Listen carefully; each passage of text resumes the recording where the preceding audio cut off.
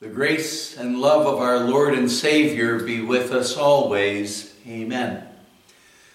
The Word of God we want to consider again today is our Old Testament reading for this past Sunday, Last Judgment Sunday, the second Sunday of End Time. From Daniel chapter 7, we're looking at verses 9 and 10, especially the 10th verse today. Daniel said, "As I looked, thrones were set in place, and the Ancient of Days took his seat. His clothing was as white as snow. The hair of his head was white like wool. His throne was flaming with fire, and its wheels were all ablaze. A river of fire was flowing, coming out from before him. Thousands upon thousands attended him. 10,000 times 10,000 stood before him. The court was seated, and the books were opened." My dear friends in Christ, the last several days we've been looking at the judgment throne of the Ancient of Days, of God the Father as it's pictured here.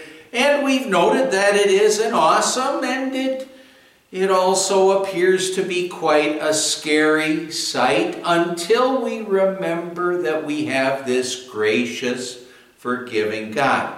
Well, today we're going to look at the open books, the books that are open then to all that the Bible talks about, and see the fact that God judges all things with his royal authority. Daniel says here, "A river of fire was flowing, coming out from before him." The river of fire, it pictures God's holy law and God's use of his law and his using his law to condemn. Well, he does use that to some extent during the course of this life at different times. But God does not stop every evil action that takes place in this world. Now, he will stop evil when it means that that evil needs to be stopped for the sake of his believing children's eternal souls. He's going to do everything to protect our eternal souls and keep that evil away from us, from hurting our eternal souls. But he allows the evils and the troubles of this world to often wreak havoc on this world, well, so that we realize that we can't handle things on our own, so that we see our own weakness and we realize the fact that we are completely dependent on our God. And actually, for that reason, we'd have to thank God for allowing the evils and the troubles that are a part of this life to come our way so that we do remember how much we need him. And so that, well, if they weren't here, how would we ever think about needing to look to God for his help and his strength? We think we could handle things all on our own. And now, of course, he also allows evil to continue to exist in this world because, well, he does continue to allow unbelievers to live in this world, and his whole purpose in allowing those unbelievers to live in this world, well, first off, what we have to understand is if they're unbelievers, without faith it's impossible to please God, so the only things that they can do are evil and sinful. And God allows them here because God still wants to work through us to possibly reach some of those people, so that through our sharing the Word of God with them, their souls can be reached and they can be added to the number of God's believing family. Well, Daniel says, "Thousands upon thousands attended him. 10,000 times 10,000 stood before him." God's attendants here are referring to his angels. And those angels, they not only serve God, but they also serve us. The psalmist said, "The Lord will command his angels concerning you to guard you in all your ways.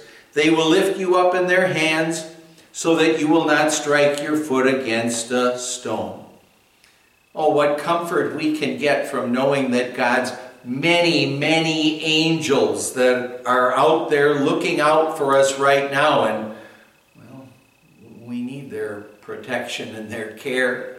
We need that. And all of those good angels, they're going to be there with the Lord on that last day for the final judgment. But what an amazing scene that is going to be. Well, Daniel said, the court was seated and the books were opened. How does it make us feel to know that on the last day the books were opened?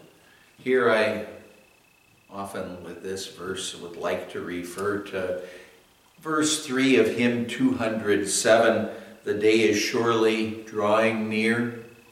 The hymn that says, "A book is opened then to all, a record truly telling what each has done, both great and small, while he on earth was dwelling, and every heart be clearly seen, and all be known as they have been, in thoughts and words and actions." And now, just think what we're singing with those words.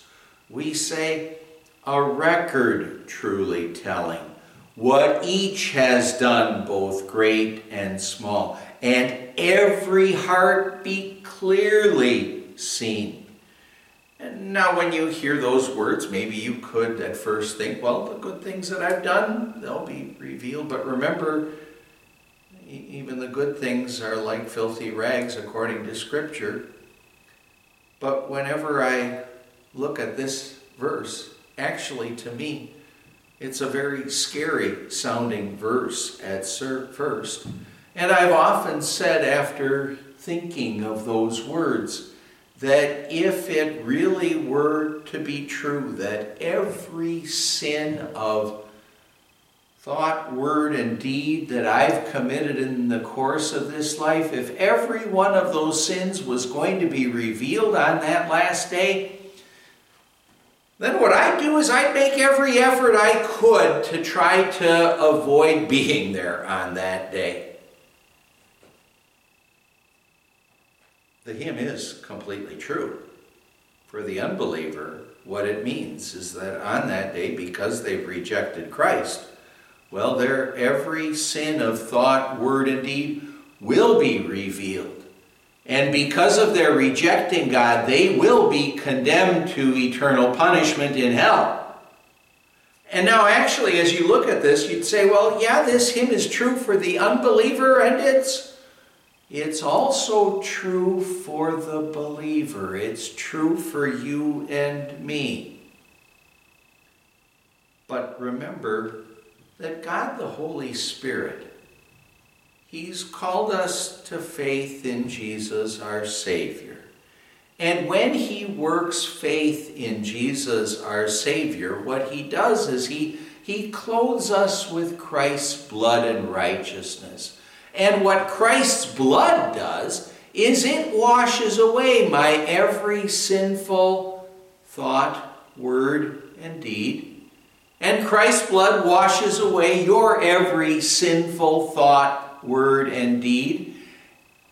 And then what God the Holy Spirit does is He replaces those sinful deeds, thoughts, and words. He replaces them with Christ's righteousness, with His holy, perfect life.